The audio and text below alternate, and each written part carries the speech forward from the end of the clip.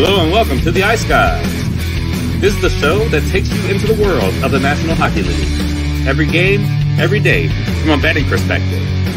With pro sports handicappers, Ian Cameron, Alex P. Smith, and various guests from the world of hockey and sports betting. And now, here's your host, Ian Cameron.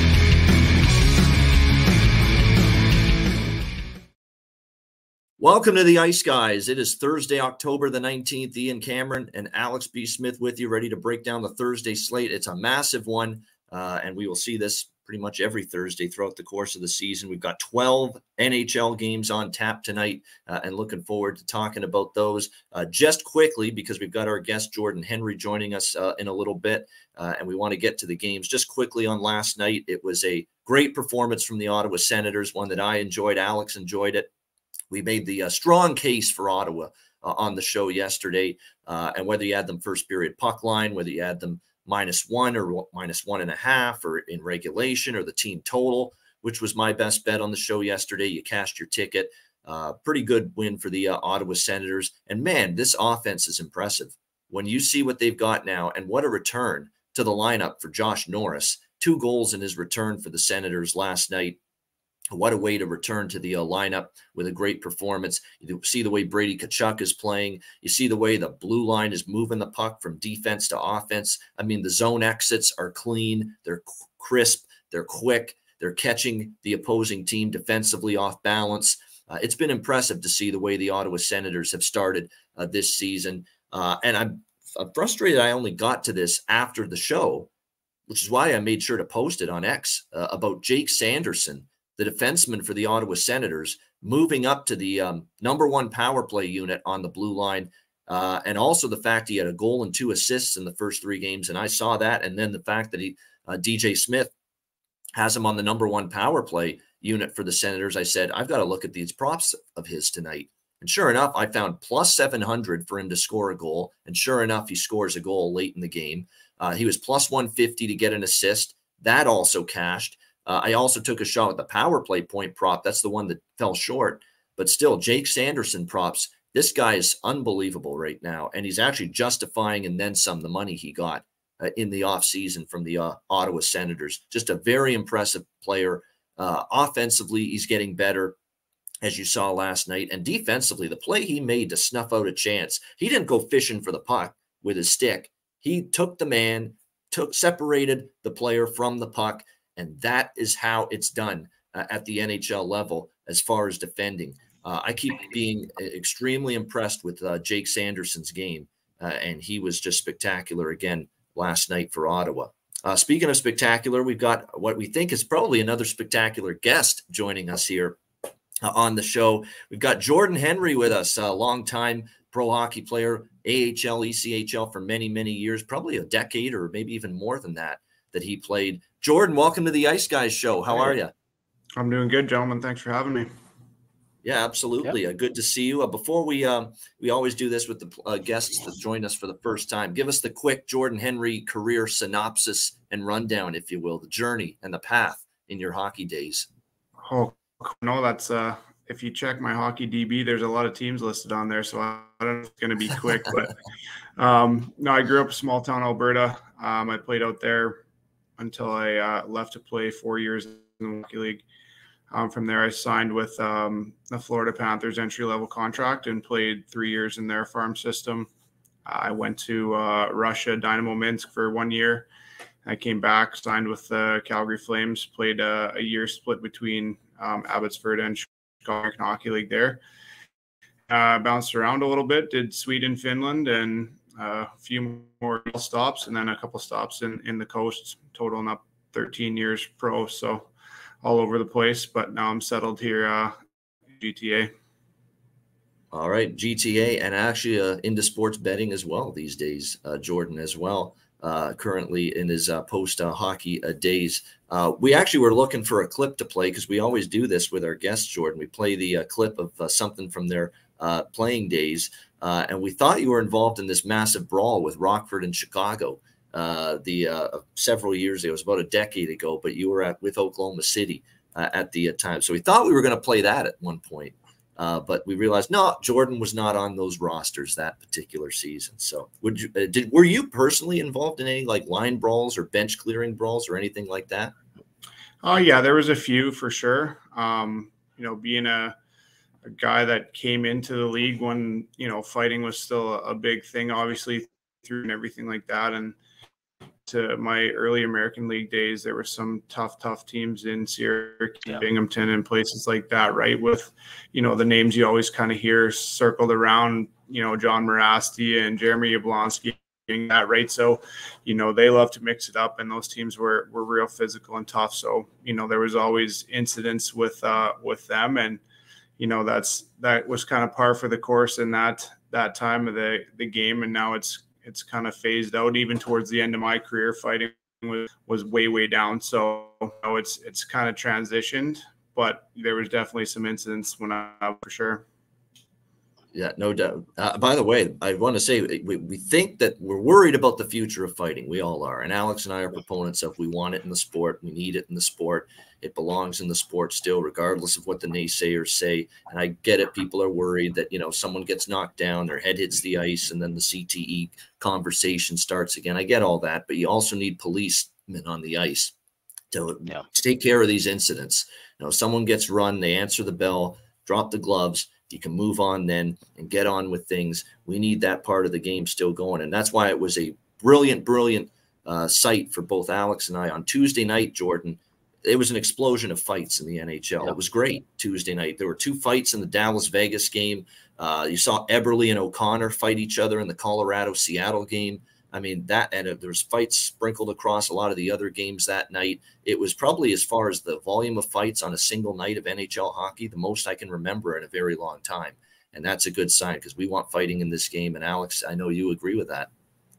Yeah, absolutely. And even last night you saw with Pittsburgh and Detroit, there were a couple of good fights, a couple of skirmishes and stuff. And I think, getting that physicality out, that takes, not only is it just policing, yourselves and not, leaving things in the hands of the referees, but also just you get a good hit out, right? And that aggression's out. It doesn't build and mount, and all of a sudden you're so frustrated you take this cheap shot.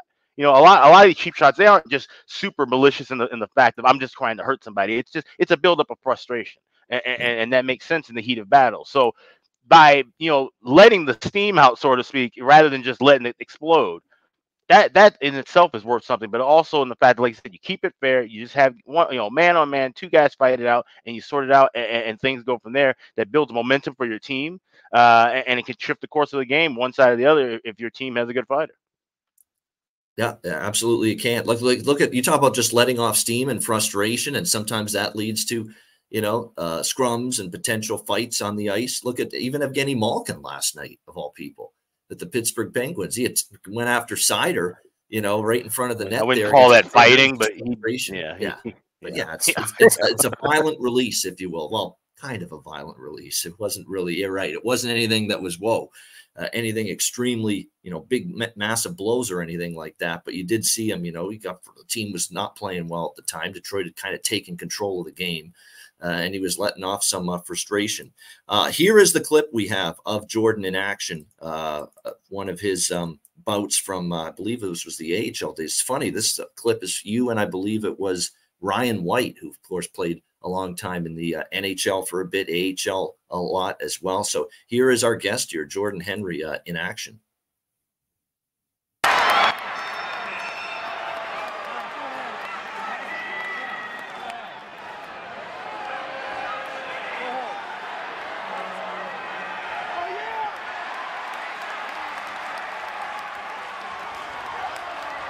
There it is right there. I think that was when you were with Rochester, I believe, at the time, Jordan, I think. Yeah, it was. Yeah, Ryan White played against them in junior as well, Western Canadian kid. So we were no stranger to each other, that's for sure, with him being in Calgary for a stretch. And, we played against each other a lot growing up. And then obviously, Hamilton and Rochester, we played it a lot in the early days in the American League too. So, yeah, just kind of we had to do as young players, trying to make an impact, right? Yeah, no doubt. And that's what it's all about. Exactly. Trying to make an impact and trying to cement your position on the team and show what, that you can make a difference and a positive impact. There's no question about that. So Jordan's on our show, as you see today, and he's also been dabbling on the betting board. Overall, Jordan, how's the betting board been treating you, particularly in hockey?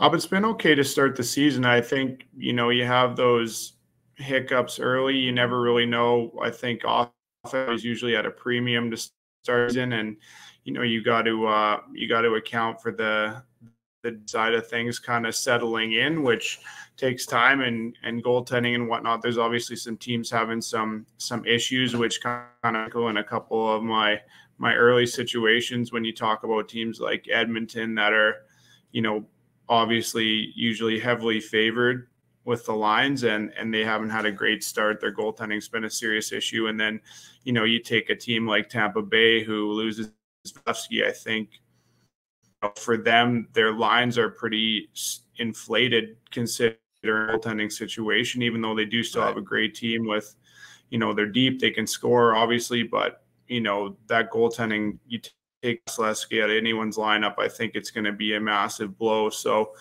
I think early in the season, those are things that I've kind of been watching for, but I've been, hanging in there so far. Yeah, exactly. Yeah. And that's kind of what it's been like for me. It's been, slower start than I would have liked. Although last night was a best night of the season for me, not even close. Even with just 2 games, it was just a spectacular night. But you're right. It's been a slower start than I would have liked. Yeah, Alex, go ahead. Oh, yeah, no. So I was to say same kind of thing, but this is that time of year where you're able to pick off dogs. You're able to find value because the books haven't made. And the books have gotten a lot sharper now than ever since we've been done this program. It's 7 years now, where we could pick off a lot of soft lines early in the week because the books didn't pay attention to hockey until, you look at the calendar and all of a sudden it's October and now we got to scramble to get hockey stuff going. But this stuff's been up for a while. Opening night lines were up 2 months in advance. So the books are getting sharper. It makes us, have to do a little bit more work, but you still are able to find those dog prices and some, like I said, inflated favorites. Books haven't made the right change on certain things or recognize, how dire a situation some things are, like Tampa Bay's goaltending, and you can find some value in that. No question. And definitely, I think when you look, and it's a great segue, because guess what our first game is here on this Thursday slate as we get into it. It is the Tampa Bay Lightning as they host the Vancouver Canucks. We've got Tampa Bay minus 135 home favorites, 7 the total here in this game. Although it's come down a bit, I'm seeing now 6.5s mostly across the board. So we have seen that total drop a little bit. In fact, the majority of sports books now have 6.5 listed for this total. Jordan, you said it. Alex and I have been a proponent of it as well. We've been against Tampa Bay quite a bit here early in this season. And again, Andrei Vasilevsky missing is a big part of this. There is definitely a significant drop-off going from Andrei Vasilevsky, one of the best goaltenders in the NHL for many years, to Jonas Johansson and Matt Tompkins. It's just that simple. It's a massive, massive drop-off. Not only that, but I've also mentioned it's not fair to just put it all on the goaltender. I don't think personally they have the defensive forward prowess they've had in the past. They've had the Yanni Gourdes of the world and Blake Coleman and some really good two-way presences at the forward position in their bottom 6 in years past Tampa Bay. I don't think they have that anymore. I don't think they've got quite that checking, component, in their bottom 6 that they've had previously. Obviously, the offense is still something you have to be fearful of, and they do get Steven Stamkos back from a 2-game absence. He missed the last couple of games versus Ottawa and Buffalo, but he will be back in the lineup tonight for Tampa Bay, and they could use him for sure here going into this matchup. But you're right. I'm just, other than Hedman and Sergachev, and Dahan, when he's healthy, is pretty good in his own end, but you've got Perbix, you got Darren Radish, you got, Zach Bogosian's in and out, and, foot speed's a bit of an issue for him at this stage of his career. So they've had some issues in terms of keeping the puck out of the net, and the goaltenders have certainly seen a lot of rubber so far this season. Vancouver is off to a 2-1 start, 2 terrific wins against Edmonton, but I watched pretty much the majority of that Canuck Flyers game. They were not ready to go from the opening puck drop. They were dominated. They came out sluggish. Credit to the Flyers, though. That was their home opener. They had a really strong start. And then it got worse for Vancouver. I thought when they were down after the first period, they'd regroup and be better in the second period. They were actually fucking worse, believe it or not. They were hideous in the second period. I mean, it got to the point where it was like 29, I think it was 22-3 or something like that, the shots in the second period for Philadelphia. Vancouver actually had a better third, but it was too little, too late. The Flyers get the win, and that's what set off Rick Tocchet, that performance in the postgame, talking about who are we to think we're any good. We got to check ourselves and make sure some of these players don't bring another goose egg to the board. Not happy with the level of compete. He said, other than Demko, no one really gave it the best effort, the hardest work ethic in that game. So not a very happy coach, even though that was only their first loss of the year. It was just such a subpar performance, very little in terms of the, bearing down and winning battles. They lost every battle. They were running around like chickens with their heads cut off in their defensive zone throughout that game. Not impressed was Rick Tocchet. I expect a response here tonight from the Vancouver Canucks in this game. I have got a couple bets here on the Canucks side. I like the first period particularly because the start was bad the other night against Philadelphia. So Vancouver in the plus 105, plus 110 range in the first period. Got a little on that, split with the Vancouver full game money line, which is at plus 115 in this game. Although that price is dropping. I'm seeing it going down to plus 110, even some plus 105s are starting to appear now with the Canucks here, full game money line. A little on the team total as well, over 3.5. We've been going to that team total well of the opponent against Tampa Bay throughout the season. So a little bit on all three, first period money line, full game money line for Vancouver as well. And that team total over 3.5 at a nice plus price, plus 128. I was able to get with that Canucks team total. Alex, what do you think here? Canucks, Lightning. Yeah, like you said, money's coming in on Vancouver left and right. I was lucky to grab a plus 110. That's the highest thing I'm still seeing around. But they might be a small favorite by puck drop, and it makes total sense. Like I said, this is a wake up spot for Vancouver, and we talked about it in that Vancouver Philly game with that odd start time. It was pushed back a little earlier because of all the things that were going on in Philly at that same night. But for Vancouver, they had already been on the road in Edmonton. But this was really the first part of that East Coast leg of the road trip. So that probably factored into why they were a bit sluggish. Already a weird start time, and you're crossing country as well. And the Flyers, they were able to win the game and take advantage of it, but they weren't able to take full advantage of it because they're the Philly Flyers. I think Vancouver bounces back in a big way. Like I said, I just don't trust what Tampa's doing right now. Definitely can't trust their goaltending. And if Demko, if he turns in another great start, and then the rest of the guys play even half, better than what they looked like in that Philly game, they should be able to win this one. So give me Canucks plus $1.10. All right, Canucks plus 110 for Alex in this one. And by the way, Demko top 5 in the NHL in goals saved above average, which is a greater statistic for goaltenders. And the goals against average and save percentage are still great, and I use them. You got to use them, but goals saved above average, what's great about that stat is that it factors in the high danger chances. It factors in the highest quality looks that the opponent gets against that goalie. Demko was the only reason that was not 5 or 6-0 for Philadelphia the other night. He was really that good. And if it wasn't a team that can be offensively plotting at times like the Flyers, it really could have gotten ugly for Vancouver in that game. Jordan, what do you think here, Vancouver, Tampa Bay?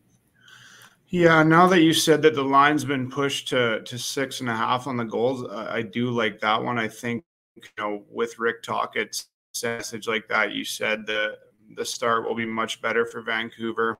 I think Tampa's kind of got to open it up and push for offense the way their goaltending's been going. And Vancouver, despite Demko being good, are not, a defensively sound team really for the most part either. I mean, they've gotten better under Rick Tocchet, but, for long stretches last year, they were a disaster defensively and, prone to giving up big leads and stuff like that. So, I think Tampa's got to score to win now, and I think that over 6.5 is a nice look. Personally, I like to dabble in overs in the first period as well. I think the minus 1.5 or 1.5 in the first period I think is a nice look because you want Vancouver to come out and get off to a good start and Tampa to provide that offense as well. So I think I would probably slide a little bit on that as well. This is probably going to be a high scoring game, and I think it'll probably get started pretty early. Yeah, well, you're preaching to the choir here about first period overs, and that's something I probably would look at in this game as well. That and the full game over, but I would wait for in-game looks at this. If you're seeing a 6.5 at 130, you're 1 to 2 minutes in, you can get that 6.5 at a plus price. 3 to 4 minutes in, you're looking at 5.5, probably only laying 130. So you can wait and get it all the way down to 5.5 and lay the price you get it now, or you can grab the 6.5, but then get it at plus money, just waiting a couple minutes in game. Yeah, no doubt. It's definitely, we preach, Jordan, all the time on the show, live betting strategy. And that if you like an over in the game, you can take your shot that we get through 4 or 5 minutes without a goal, and you'll get a better number and a better price in game with that live over. And it's something we take advantage of quite a bit. As far as the props tonight, Besser goal, Besser assist, very appealing to me. Plus 158 to get an assist, plus 210 to get a goal. He's been off to a terrific start, 4 goals, 1 assist, 5 points for the Vancouver Canucks. JT Miller, 1 goal, 3 assists. The goal prop plus 196, the assist prop plus 100. So I think the goal assist look for Miller might be a solid option. And we've got one of our famous situations here involving a player moving up the lineup for Tampa Bay. This is definitely the most value in terms of their player props tonight. Hagel and Kucherov and Point and Stamkos, obviously. They're always a threat to score and find the back of the net, get on the score sheet. But Alex Barré-Boulet is someone that John Cooper's moving up to the top line for the Tampa Bay Lightning tonight. Going to be playing alongside Point and Kucherov. And Barré-Boulet to get a goal here tonight is plus 480 at Caesars. So it's another one of those instances where you've got a guy that's playing on the top line, and his goal prop now is plus 480. And it's the kind of situations that we look for throughout the season with player props. Why do we cash Jake Sanderson to score at plus 700 last night? Because he was moving up to the #1 power play unit. He was playing more ice time. He's got the confidence of the coaching staff. And obviously a guy like this, who's been in the AHL his entire career, and now is with the Lightning, made the team out of camp. Now that he's being placed on the top line, that shows you Coop has confidence in him. And that tells you that he's going to get ice time. And you can get that kind of a price with someone that's now on the top line that you don't expect to be there. Great value. Win or lose, great value with that goal prop for sure for Barré-Boulet in that game. Predators and Rangers next up. Rangers minus 190, home favorites, 6 the total here in this one. Didn't really do much with this game. Considered actually a small little dabble on the Preds here, just based on the price here, because this is that typical Ranger spot where sometimes – you don't always get their best. They're off the, win against Arizona the other night, which really wasn't that pretty. They only won 2-1. It was a tight game throughout. Arizona had some really good looks to tie the game. They also had a 5-on-3 man advantage late second, early third period that they couldn't cash in on. But, Rangers didn't win that game comfortably or easily by any stretch of the imagination. One thing about Nashville, I know they're 1-3 to start the season, but the Predators have been competitive for the most part. 3-2 loss to Boston, the win against Seattle. Tampa Bay was a good effort. They're not going to like the way they played against Edmonton the other night, 6-1. That was the one game where they pretty much got their ass handed to them. But they've been competitive in every other game. And Edmonton was coming into that game, I think, definitely was something to prove, no question. So, I wouldn't be surprised to see Nashville make this a tough game on the Rangers. I don't love the team overall, but I think at this number, I could see taking a small shot with the Predators here at plus $1.60 in this game. Would certainly lean to the under as far as this total goes. This should end up being a pretty low-scoring game with 2 pretty good goaltenders. We expect Igor Shesterkin back in net for the New York Rangers. And after getting pulled against the Edmonton Oilers the other night, it was a rough first period for UC Saros. Kevin Lankinen ended up replacing him. I'd expect Saros to really look to bounce back here tonight. Hasn't been confirmed that he's in net, but I would expect him back in between the pipes tonight for Nashville. So small leans here, Nashville and under in this one for me. Alex, Predators, Rangers.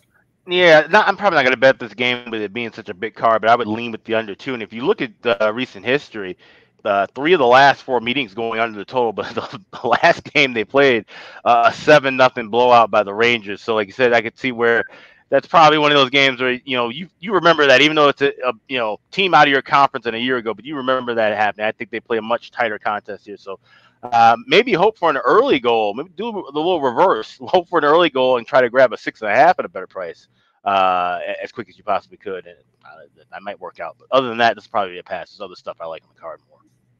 All right, Jordan, how about you? Nashville, New York Rangers.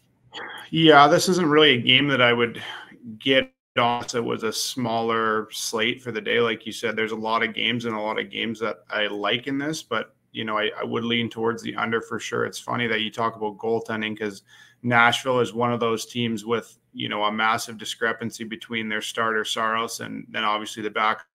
And so, look for Saros to have a bounce back as well as the group. You give up 6, you revisit your scheme and kind of buckle down defensively after that. So, the Rangers don't score as much as everyone thinks they think either. They have high offensive players, Kreider and Zibanejad, and you look at their lineup and Panarin and guys like that, you think they should fill the net, but they don't score as much as people think. So, they're not a team that runs it up on teams too often. So, they rely on good goals and they do give up their fair share. Shesterkin is very nice in there. So, him and Saros, I would see a battle tonight, and I think it's probably going to be a low-scoring affair.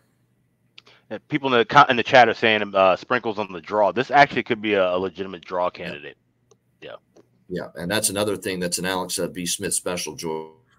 First period overs and draws have been part of the repertoire for a very long time for Alex. This does feel like, a tight game. Philip Forsberg, the over shots on goal just keeps on rolling for him. We've talked about this every Nashville game. Every game he's going over his shots on goal, player prop. Definitely, I would think that's probably worth a look here. Once again in this game, Thomas Novak was the one guy that got them on the board the other night against Edmonton. Talked about it. He's been undervalued for sure as far as his props go. This is a game you don't want to go, too wild as far as the player props, simply because we don't know how many goals we're going to see. But definitely keep that in mind. And by the way, congratulations as well to Will Cooley for the New York Rangers, who a couple games ago got his first NHL goal against Columbus. And he's someone that made the team out of camp. They're playing on that third line. He's been solid for the Rangers here in the early going this season. All right, Calgary Flames, Buffalo Sabres. Calgary minus 120, road favorites 7. Actually, that's not true. This total is not 7. This total is 6.5 here with the Sabres and Flames. So we will correct that. I've been looking at Buffalo as a team that has improved defensively this year a little bit with the additions of Eric Johnson and Connor Clifton on the blue line. Those are two really good veteran additions for Buffalo. Yet it's their offense that really hasn't gotten going just yet this season. Tage Thompson, I'm waiting on him to get going because I've got him to score 50 goals, and I've got him as a dark horse candidate to be the Rocket Richard Trophy winner this year. And, he's had a bit of a slow start. I'm not worried about him yet. I think he'll be fine. What I would be more worried about is that he wasn't getting the chances. He wasn't getting the looks. He is getting the chances. It's just not going in for him just yet. So I wouldn't necessarily panic yet about the drought early in the season for TNT for the Buffalo Sabres. Calgary, it looks worse that they lost to Washington, quite honestly, after Washington got buried by Ottawa last night. A Capitals team that's looked pretty dreadful here in the early going. Calgary got off to the fast start against them, 2-0 lead. And then you end up seeing Washington come back, tie the game, and then Washington wins it in a shootout. Calgary just lacking the finish again in that game to get that third goal. We saw that all of last year. 30 shots, 40 shots on goal in a lot of games, and not enough offense, not enough finish. And that was definitely in Calgary's game a little bit on Monday night. Same thing with the Pittsburgh game, where they had the early lead. They couldn't add on to their lead. The goals dried up again. Are we going to have the same issue? I thought with Ryan Huska, instead of Daryl Sutter, he'd let the horses out of the stable, if you will, and play a little more aggressive, let the D jump into the play. And they are trying to play that way a little faster under Ryan Huska, but it hasn't resulted yet in a better offensive output for the Flames. We'll see if that can improve here tonight against Buffalo. It's a tricky game because I still think of Calgary as a team I'm going to be looking to bet on, improved from last year because they get the stench of Sutter out of there. And you definitely have, I think a better dressing room environment. Huberdeau, Kadri, we're waiting on them to get going, thinking they would have bounce back seasons. Really, it's been Mangiapane, Dubé, guys like that have been carrying it for the Flames. Coronado as well, who has a goal for the Flames so far this season. But they need their big guns to step up and get going a little bit. This is one I don't have anything in overly strong as of right now. I feel one of these games with these two teams, because I think Calgary's going to improve their pace this year, little more aggressive, have their blue liners jump into the play. One of their games eventually is going to go over, and they're going to have a big offensive night. And I kind of feel Buffalo is sitting on one of these nights where eventually the puck's going to really start going in for them, because they've just been on the precipice here of one of these big offensive nights where the output is there, and they finally just see them finish off their chances. So I think I might bite for a small bet over 6.5, but it's nothing I'm overly big on as far as this game goes. What do you think here, Alex? Flames and Sabres. No, this is a complete observation game because, like I said, these are two teams that I thought would be playing better hockey right now. Just where they are in the current form. I'm not a fan of where they're standing right now, especially with Buffalo. I thought Buffalo would be getting off on a roll immediately, something we've seen them do in previous years. So like I say, this is a big wake up game for both teams. So yeah, gut feeling would say the over. Maybe I'll watch it, and if I see the pace I like, I'll look for something live. But yeah, this is a game I want to see. I want to see improvement from both teams on both sides, and that's just going to take more watching the game and just not having even an opinion as far as a betting opinion goes. All right, Jordan, what do you think here? Calgary, Buffalo. Yeah, for Alex's live first period overs in this game, Calgary is not a team that you can really bet the live first period over because they give so many goals so early. You can't even really wait on them, right? So, I mean, if Ladar's he usually has better starts than Markstrom has historically over the last, season and change here. But, you got to look out for Markstrom and net and for some reason giving up a goal on that first shot, right? So, obviously first period over, I would think I might throw a little bit on. And like you said, these teams could go off for 9-10 goals easily, but they've both kind of struggled out of the gates, so you don't know what you're going to get. I think Tage Thompson is due. He'd be a guy to look at a side prop. Obviously, shots on goal, he's definitely a shooter. He's still getting them, so look for him to maybe get one tonight, and then probably both teams to score in the first. Like you said, with Calgary giving up the early goals, and then Buffalo. I mean, Devin Levi is good. I think he will be good. I think he's having his NHL growing pains. Obviously, he's still a young kid, and he hasn't been there. And Buffalo is still a bit of a work defensively, right? They've gotten better, but they're still not quite there yet. So, both teams to score first period maybe, and depending on the goaltending situation, I'm not a huge proponent of Erik Karlsson or Ukko-Pekka Luukkonen to carry the mail for Buffalo long term either. So, there could be some issues there. So, I might look at something like that, but you definitely got to get on it before the game if you're going to bet Calgary first periods because it comes out early usually for them.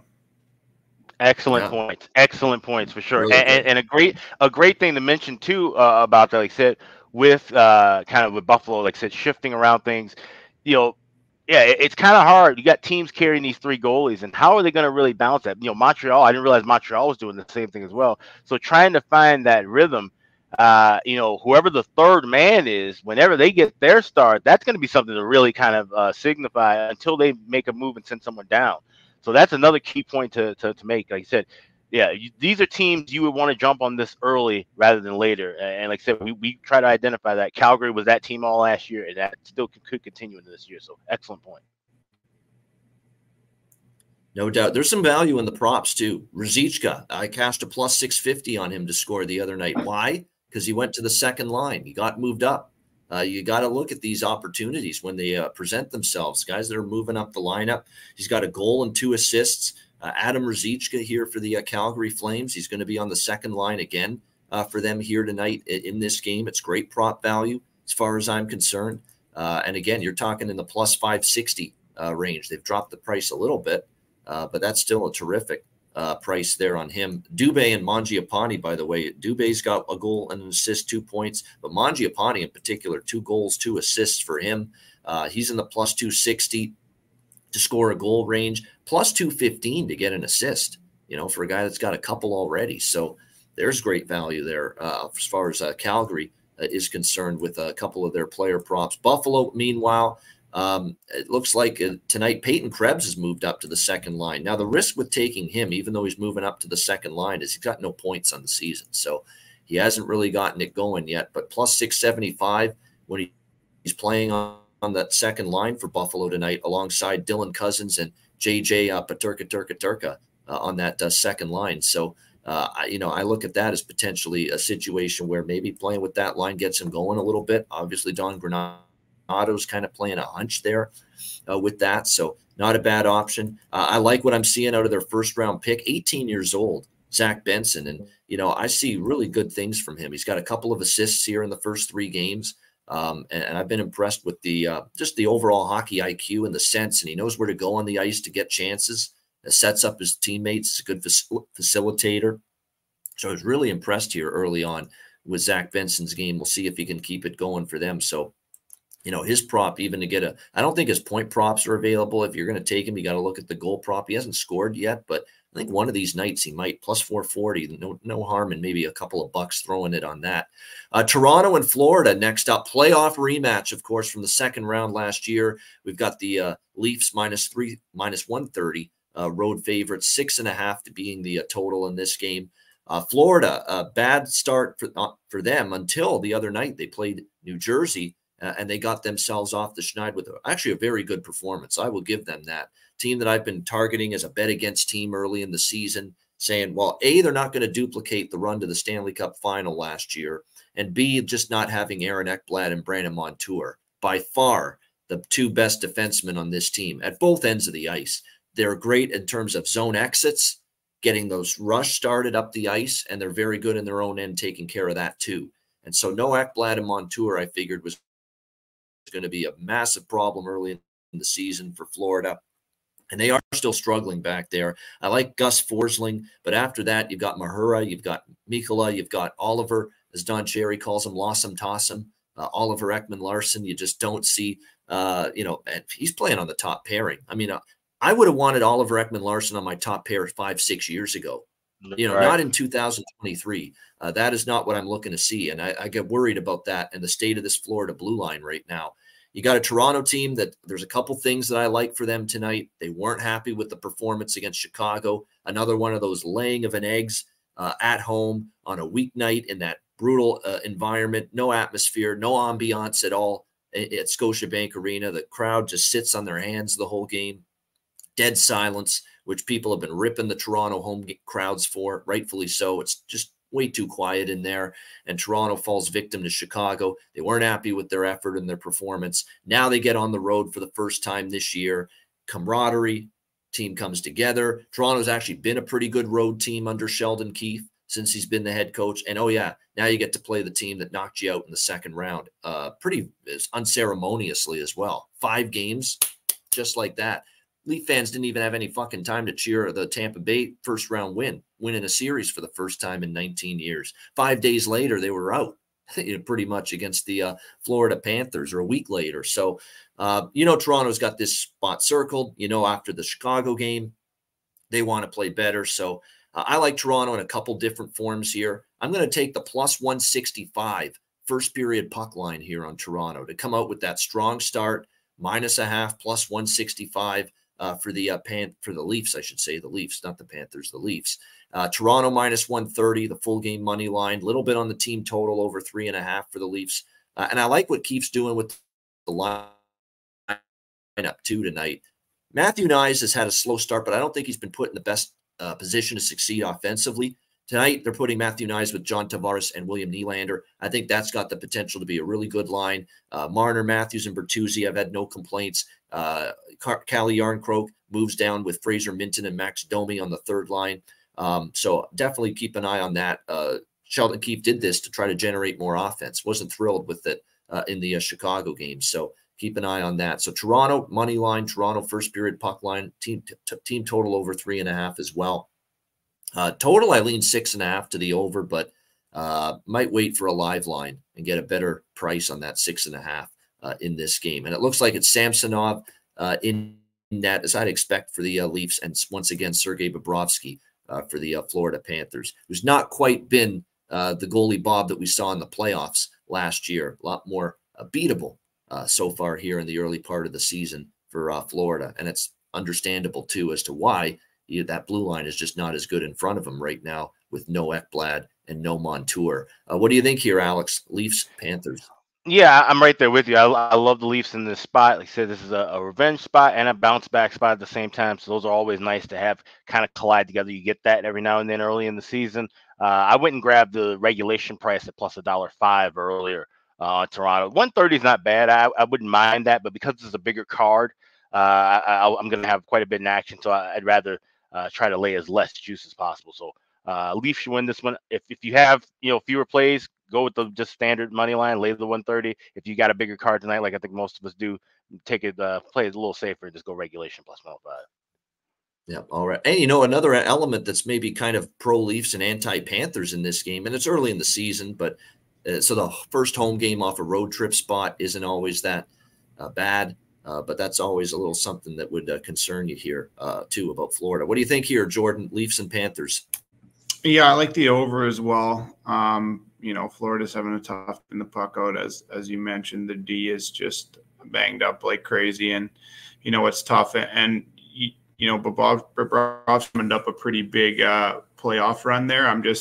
I'm not sure if he's capable of pulling that for an entire 82 games this year. It takes a lot out of a guy to make a run like that, and I think that the added pressure of the banged up D-core is really going to affect him. But I'm really the greatest guy to ask about the Leafs because I have like a personal betting vendetta against the Leafs. I just for whatever reason, every time I bet a game with them involved, I come out on the wrong side. It's insane. It's got to be like that.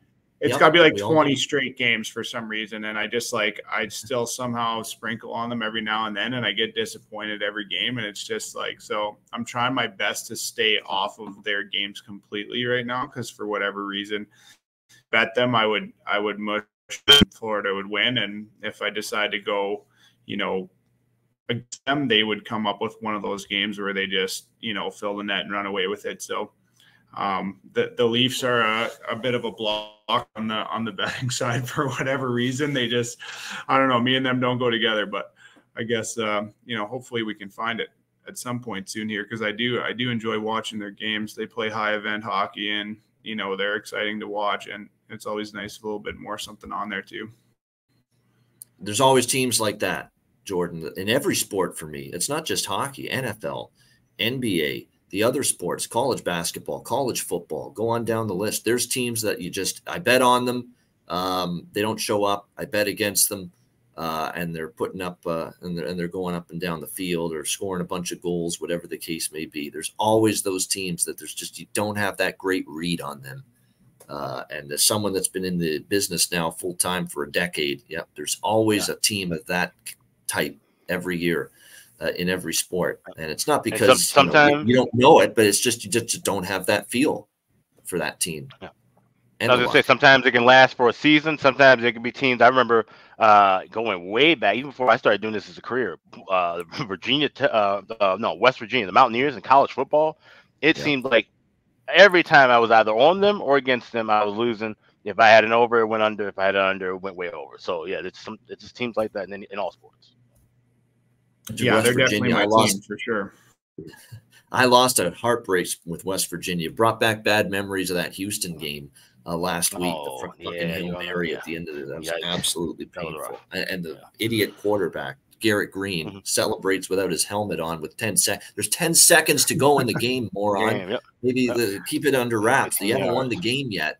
And sure enough, they go down the field, Houston. They get the Hail Mary touchdown pass, and the Houston Cougars beat West Virginia on that Thursday night last week. That was painful for me. Very, very painful. All right, Oilers and Flyers. We've got the Oilers minus 200 road favorites, 6.5 being the total in this one. Not really much here. I'm happy that Edmonton came through for me the other night. It was a great spot to back Edmonton against Nashville. After the two losses to Vancouver, going on the road, facing the Predators, a team that they're better than, and a team they dominated, and they did it again 6-1 with that win over Nashville. I think they can go on a nice little run here on this road trip. They're certainly better than Philadelphia, but don't want to lay minus 200. No, maybe if you're going to bet Edmonton, I will say this. If you like Edmonton, when they win the majority of their games, they're scoring 4 goals. And that their team total is going to be 3.5, and it's 3.5 minus 142. So if you like Edmonton, take their team total over 3.5 -142, as opposed to money line -200. So that would be the best option if you like the Edmonton side. I do think they win, but I'm not comfortable taking them in this spot. And I do want to also bring your attention to the fact that they did play in Philly last year and they lost to the Flyers 2-1. So this is not a great, this is not a slam dunk spot for the Oilers, even though they are the better of these two teams. And I'm going to give the Flyers a ton of credit. That home opener against Vancouver, they were ready for it. They were dialed in from the opening puck drop. They were dominant in that game. They were better than Vancouver start to finish. They played a really good game. And, maybe this home ice, they're going to be a tough out. And, with this Edmonton team, sometimes we've seen it with them, flighty at times. And like I said, they went to Philly and lost last year. I'm not comfortable with the Oilers in this spot enough to back them. I lean Oilers team total over, but nothing that I'm overly excited about. Alex, Oilers, Flyers. Yeah, this is one of those other games I'm passing too. I mean, like I said, nothing. Edmonton's already at that point where they're going to be inflated, right off the jump, and then off of a big win, they're always super inflated. And the Flyers, you can't trust them in any form or fashion. You can't back them to score you goals. You can't back them to win. You can't really even back them to play well enough defensively to look at it under. So this is a completely pass game for me. All right, Jordan, how about you? Oilers, Flyers. Yeah, not on this either. The Oilers are, their lines are insane most of the time like this. And it's just, for a team that has struggled out of the gate at a -200 line is very, very steep. Although, if I was going to put a little on it, it might be on the puck line just because I don't really think much of Philly at all. They're kind of right where they're supposed to be as far as their plan. And I think they'll be selling some guys off throughout the year if there's trades available to be made. So, it's tough because you look at the props and it's, Connor and Leon and the lines on those are just terrible for the most part too, right? You see, Connor's line is like higher to get 2 points than it is for most guys to even touch the sheet or shot props or anything like that, right? Like it's just, as they should be, because he's probably going to take off here right away at national game. I think, they're primed to start scoring here pretty soon and that'll come. But yeah, team total, like you said, they win games and they win games big usually. So I would lean maybe team total and puck line if you were looking to get a little extra. It's true. Look at one win. I'm going to keep track of this. How many wins in their wins? How many times does Edmonton score at least 4 goals in their wins? I would say like at least 80 to 90% of the time. To me, I just don't envision Edmonton as being one of those teams where they win a game scoring 3 goals or less.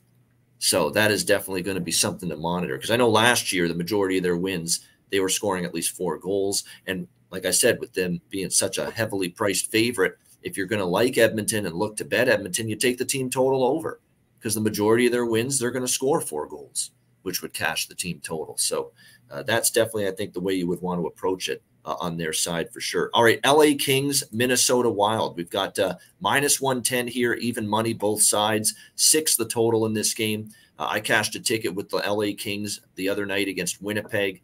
I figured after 2 home losses against really good competition, Colorado and Carolina, no shame for the Kings losing either of those games. It was a good spot, getting on the road, getting away from home, an 0-2 start to really focus, really, really bring a complete effort both ends of the ice. And they did that against Winnipeg. Very, very dominant 5-1 victory.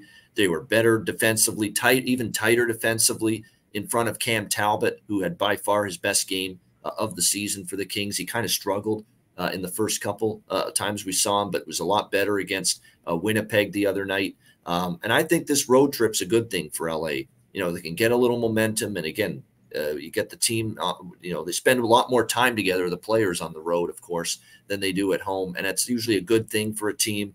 I think they can carry that momentum forward here tonight against the Minnesota Wild. Minnesota is one of those teams that this year, you see how they've started. They beat Florida, shut them out 2-0. But as we've mentioned, the Panthers have their issues this season, especially on the blue line. They lose to Toronto after that, 7-4, and then they beat Montreal 5-2, but they always beat Montreal. They've dominated the Canadiens. So really we've seen the Wild beat a undermanned Florida team and Montreal so far You know, we saw what happened against the best team they played, Toronto. They had a tough time defensively. They weren't able to get the job done there. Like I say, I like what I saw from the Kings against Winnipeg. I think they can carry that momentum forward here to tonight in this matchup against the Minnesota Wild. And it is worth noting the LA Kings have won 3 of the last 5 meetings head-to-head against the Wild as well. So I like LA here. The Kings -110. Sometimes it's just as straightforward as I think the Kings are a better team this year than the Minnesota Wild. I think on this road trip, you could see them build off some momentum they got in that win against Winnipeg. And I think they can carry that over here to this game. Goaltenders for this game, by the way, we do have them confirmed. Cam Talbot, once again, for the Kings, as you would have expected. And going back to Marc-Andre Fleury. How about that? After he got the win for Minnesota against Montreal, not going back to Philip Gustafson, but rather sticking with Marc-Andre Fleury here in this game. And Alex mentioned it to me before the show, and it's an angle to consider here. It didn't end well with Cam Talbot in Minnesota. It really did not. And this could be a situation where Cam Talbot really has something to prove and an axe to grind here tonight against the Minnesota Wild as he makes this first start against them since things really fell apart. I mean, it was not, he was fed up with the situation. Guerin and him kind of, butted heads, down the stretch. So this is a spot where I think Cam Talbot, you talk about motivation to beat a single team. Talbot's got it tonight for the LA Kings. There's no question. So I like LA here, -110. Alex, Kings and Wild. Yeah, I'm right there with you. Like the Kings, $1.10. I was a little split on this game earlier in the day because I know, like I said, these two teams do battle each other fairly well. But like I said, LA's gotten the better of Minnesota in recent history, and that's a huge angle. Like I said, with Cam Talbot, imagine he's playing with this Wild team. They're cruising along. They're having a great year. He's the #1 guy. All of a sudden, now we're going to start shuffling things around. And he basically gets pushed out. Then he goes to Ottawa. And then he gets hurt. And he deals with all these injury issues. And, his age, you wonder, can your career keep going? Are you still going to be in the NHL? He gets the call from LA, gets signed, and now he's back coming here to St. Paul in this game. I think he's going to have a phenomenal game, and I think he's going to steer LA to a victory here. So it's a good price, -$1.10. Like you said, it's kind of paper, victories for the Wild. I was on that game against Florida. I was on the game against Montreal too. But they weren't impressive victories. Like I said, and these weren't the higher quality teams. Minnesota's taking that step up here, and I think LA stops them at home tonight. Yeah, you're right. There were times against the Montreal Canadiens where they were okay, but they weren't phenomenal. And Montreal was horrendous in that game. It is worth saying Montreal was absolutely horrendous in that hockey game. It was just brutal. They gave up. To tell you how bad Montreal was, especially in the start, how do you give up 2 shorties on the same power play? Montreal did that in the first period. 2 shorthanded goals for Montreal, or for Minnesota rather, to make it 2-0, and they came on the same power play, the very same Montreal power play. So absolutely brutal start for Montreal, and they never recovered. Rich H., one of our great viewers and listeners, part of the family plan as well, great comment, apparently. And this is apparently something he read and heard. Marc-Andre Fleury and friends partied after the Montreal win. Of course, back home. Yeah, not a great recipe for success tonight, in my opinion. Yeah, he had about 30 like friends and family with him, and they were taking pictures and stuff after the game and different stuff. And yeah, so just the high of that win, not necessarily. Well, he was, he's still hung over, days later, but the high of that win. That could be just kind of a big come down. That's a big emotional moment for him. And now you just got to go back to, regular old back in St. Paul against the Kings. Maybe it's just not the same kind of emotion and fire, certainly like playing in your hometown for possibly the last time of your career. Yeah, there's some truth to that. And of course, that could have been his last game in Montreal too, which made that event the other night even more important and emotional as to why all his family and friends were there watching when Marc-Andre Fleury played in Montreal the other night. So definitely something. I'm a little perplexed, actually, especially knowing that Dean Evason is actually starting him tonight and didn't go back to Gustafson.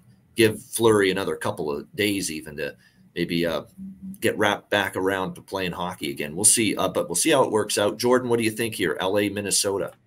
Yeah, I like the Talbot angle for sure. I had that in my note, something that kind of unceremoniously in Minnesota, and he's a nice fit. I think a guy that's looking to become a #1 goalie again and thinks he still is a #1 goalie. And LA as a team that has some question marks for sure. They're deep. Up front, I think Minnesota's more of a one-line team with Kaprizov and Zuccarello there. I think that, the center depth with Kopitar and Danault with LA, I think they have shut down guys there. I think a team deep offensively like Minnesota, will have trouble kind of breaking. And Talbot's kind of starting to play a little bit better, right? They went to Copley early and he did not play well to start the year. And now Talbot's kind of trying to find his group. Interesting on Fleury there. He's a guy I'm going to keep my eye on throughout the year for sure, being, I guess after the other night, 8 or 9 wins away from second all time.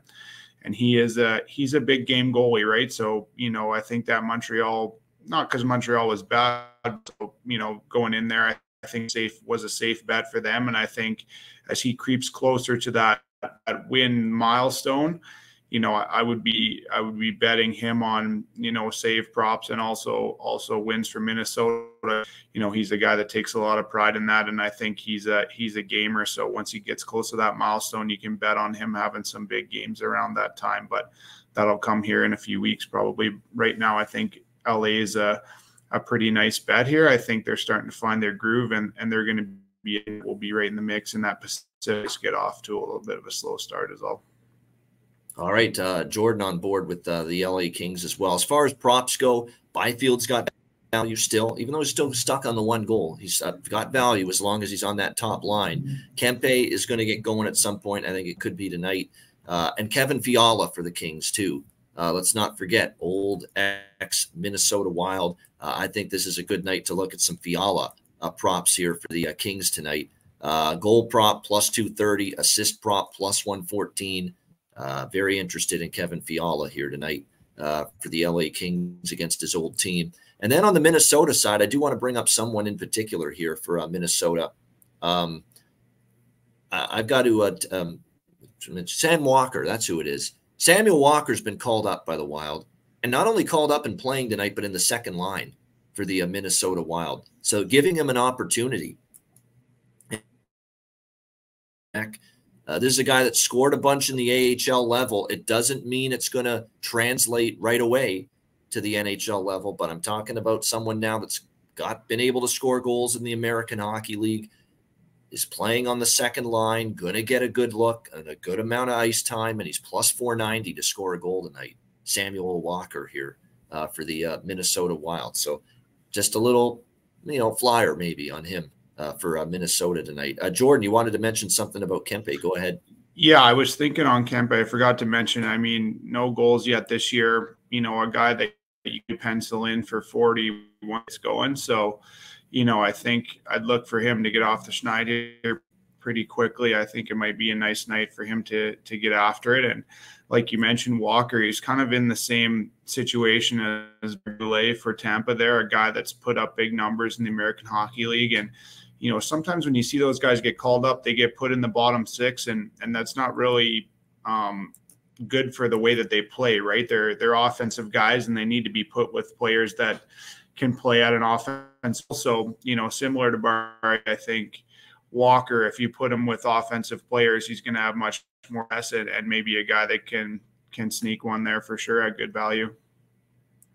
All right, good stuff. All right, we move along. Arizona and St. Louis Coyotes. It's actually even money here pretty much. Minus 110 both sides, 6 being the total here in this game. Arizona, great start in their first game of the season at New Jersey, a very good Devils team. They get off to the quick early lead. New Jersey battles back, then Arizona ties it, and they eventually win in a shootout. But since then, a couple of tough losses for Arizona against the 2 New York teams, losing to the Rangers and the Islanders after that. But pretty tough. They play those games, 3 games in 4 nights. Now you've at least got a couple of days off now, and you get to take on probably the weakest team you've played so far this season here, the St. Louis Blues. I like Arizona in this spot. Minus 110, plus 100 actually is out there. In some spots as well. But no, I like Arizona in this spot. And what's funny? St. Louis opened minus 130 home favorites in this game. This has been a decent move toward Arizona as far as the money move, and I agree with it here. And Connor Ingram is in net. Normally that would concern me in the past, but he's gotten better. He had a good preseason. He's not the reason they lost when he got his first start of the season against the Islanders on Saturday night. He was steady. I actually trust him a little more than Joel Hofer. Joel Hofer had a couple of good starts, but he also had some terrible ones as well. You can see consistency for him is going to be an issue. And Joel Hofer does have the net tonight for the St. Louis Blues. A little bit surprising just because Binnington's been red hot. Maybe Craig Berube looking to ride Binnington, who's gotten off to a terrific start, which is good to see after a down year for him. But opting to go with the young kid Joel Hofer in net. I like Arizona here, -110. I do like the over a little bit here as well, 6, -110 to -115. I think Arizona, too. Think about this schedule. They played New Jersey, high-scoring affair. They played a stodgy, more defensive-minded Rangers team, because I think New York's going to be a little more defensive-minded, the Rangers under Laviolette, than in years past. And I don't know if they have the offensive depth either that they've had in years past. And we know what the Islanders are going to do. They're going to drag everybody into a low-scoring game. So now Arizona gets to play a St. Louis team that I don't trust as much defensively. And now you get a St. Louis with Hofer in net instead of Binnington. So I think it's an opportunity for Arizona to flex the muscles offensively a little bit here in this game after some stodgy, slower hockey games the last couple of nights. So I like Arizona to get the win. And I like this game to go over the total. And if you actually look at Arizona-St. Louis last year, man, we had a couple of crazy games as far as goals. A couple of games that were really wildly high scoring. 6-2 Arizona in the desert. Then there was a 6-5 game in St. Louis. I mean, you had a couple of really high scoring affairs last year. So hopefully more of the same tonight. I like this over as well. Alex, Coyotes and Blues. Yeah, ever since these two teams had became division opponents, and it goes back to even that year with the shortened pandemic schedule. They were in the West, and then they both moved back to the Central. When Seattle comes in, they've always played this higher up-tempo hockey against one another. Like I said, Arizona's been a lot of a couple of dogfights so far. They now get to open things up. St. Louis will now at least try to open things up. They'll at least have the space. I don't think they have the talent to keep up with in Arizona, honestly. So I like the over. I'm laying the 130 with the first period 1.5 pregame. And I'm waiting for a live over 5.5 at plus money in game. So I'm taking care of the first period now in case there is an early goal, but I'm trying to wait and hopefully I'll have the first period over and then looking to grab a better price and number in game with that full over. All right, good stuff. Indeed, like a nice live betting approach there for Alex. Jordan, Arizona, St. Louis. Yeah, Arizona's a scrappy team. I think they're a little bit underrated kind of going into the season, which I mean, in the long term, probably isn't great for them because as an organization, they'd probably like to be, in that lottery pick for, a selling or something like that, right? And they kind of add to that young player arsenal that they have. But you know what?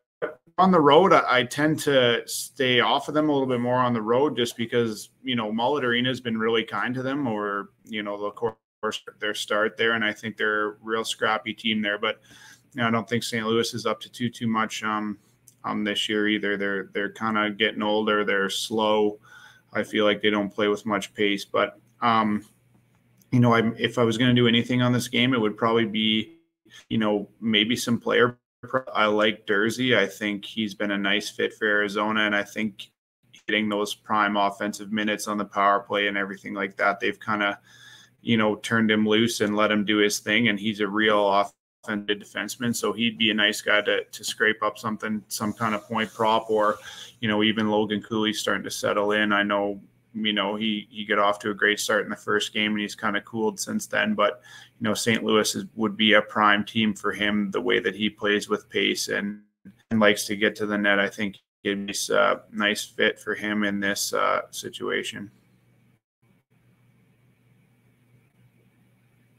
Agree with that. I mean, Logan Cooley is someone that I have been targeting as far as props from the very beginning, and I've been impressed. It doesn't look to me like the NHL overwhelms him, even though he's only 19 years old, trying to play the center ice position. I mean, he's got 3 points in the first 3 games.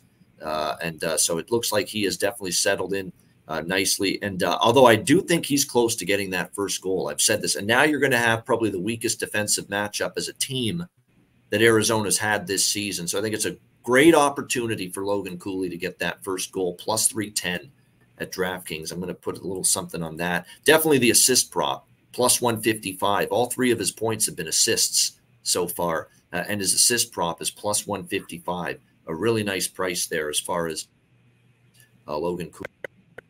And by the way, the Italian stallion here for Arizona, Matias Michelli, he's moved up to the second line tonight. So there is some value, I think, with him tonight, possibly, as far as a goal prop plus 430, assist prop plus 155. Keep an eye on Matias Michelli. He's also going to get power play time as well for the Arizona Coyotes. Jordan mentioned Sean Dursey from the back end, who got a goal in the first game of the season for the New Jersey Devils. Nice addition. So some props of value on the Arizona side. I think for St. Louis, when you look at their lineup, Kyrie's always worth a look. Robert Thomas, I think, is someone that's going to have a good season, a better season. So those are two guys to target. And here's another one in the case of someone moving up the lineup here. Alexei Toropchenko for the Blues is going to play on the second line tonight. And that's going to be a bit of a greater opportunity and more ice time for him. So Toropchenko plus 575 to score a goal. A little value because of that second line appearance for him. So plus 575 on Toropchenko to score a goal. Again, playing on the second line for St. Louis tonight with Schenn and Kapanen. So, and Schenn, of course, was a great choice for captain, as I've said many times, the perfect captain type of material for the St. Louis Blues. All right, Vegas, Winnipeg. We've got Vegas minus 115, road favorite, 6 the total in this one. I took a shot with Dallas the other night against Vegas because, you know, they got beat by Vegas in the Western Conference Final. I'll tell you what, Dallas looked like they had that game in hand, 2-1 lead late. Vegas ties it up, though, with a few minutes to go, and then they end up winning in a shootout, 3-2. They just keep finding ways to win right now, the Vegas Golden Knights. And look, I took my one shot against them, and it fell short. I ain't willing to go back to the well against Vegas here tonight against the Winnipeg Jets. That being said, this dangerous spot for Vegas for a couple of reasons. Winnipeg's off a bad game against LA. They weren't happy about it. You know they'll play better. They are capable of it. They have played Vegas tough in the past. And, of course, we've got another interesting goaltender angle to consider here. Laurent Brossoit, backup in Vegas last year. It started in the playoffs for them. Remember, he was the guy that got the first playoff starts for the Vegas Golden Knights last year in their run to the Stanley Cup. But then he got injured. Aiden Hill takes over, and the rest was history. And the next thing you know, Laurent Brossoit is not retained by the Golden Knights. He ends up going back to Winnipeg and backing up Connor Hellebuck again.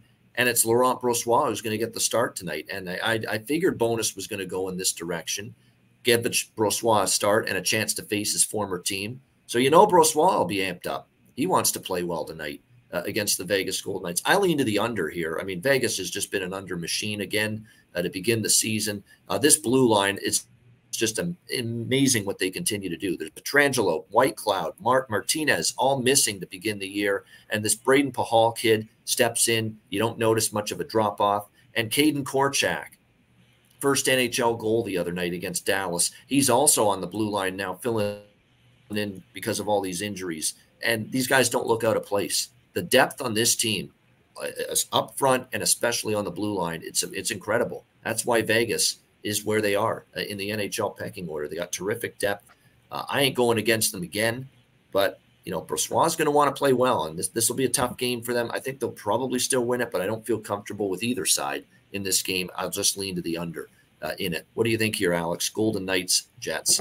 I finally got shit out of my eyes now. I can focus a little bit better. This is going to be a fun game.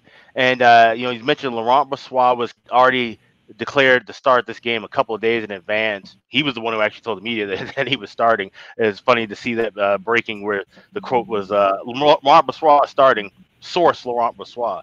But obviously going up against his old team, and I'm sure there's going to be a bit of emotions, right? Because you're playing with your original team in essence, but you know, the guys you just battled and won a cup with and played all year are up against you. I think he's definitely going to be fired up and motivated. Like I said, it's a tricky spot for Vegas. How long can you continue to just keep winning? And this is a Winnipeg team that I had seriously underrated. Going into the season, we also were thinking that this is a team that's probably preparing for a rebuild. They're going to move Scheifele. They're going to move Hellebuck. Once they sign those guys, everything's changed. And now Winnipeg's kind of in that spot. I was saying this to Ian before the show. This is where I thought Minnesota would be. Winnipeg's kind of taking that spot, is that, they're good enough to be a playoff team in the Central, but they're not Colorado or Dallas level. And so they've made a big step up. So I like the draw here at plus 320. I think this is going to be a good goaltender battle, and this might be the night Vegas takes a loss, but I don't think it's going to happen within 60 minutes. That's a good call. We saw overtime with Vegas against Dallas, of course, the other night, and I could see this being a competitive game either way. So the draw at plus 320, game to go to overtime, definitely a game where it feels like that is a possibility.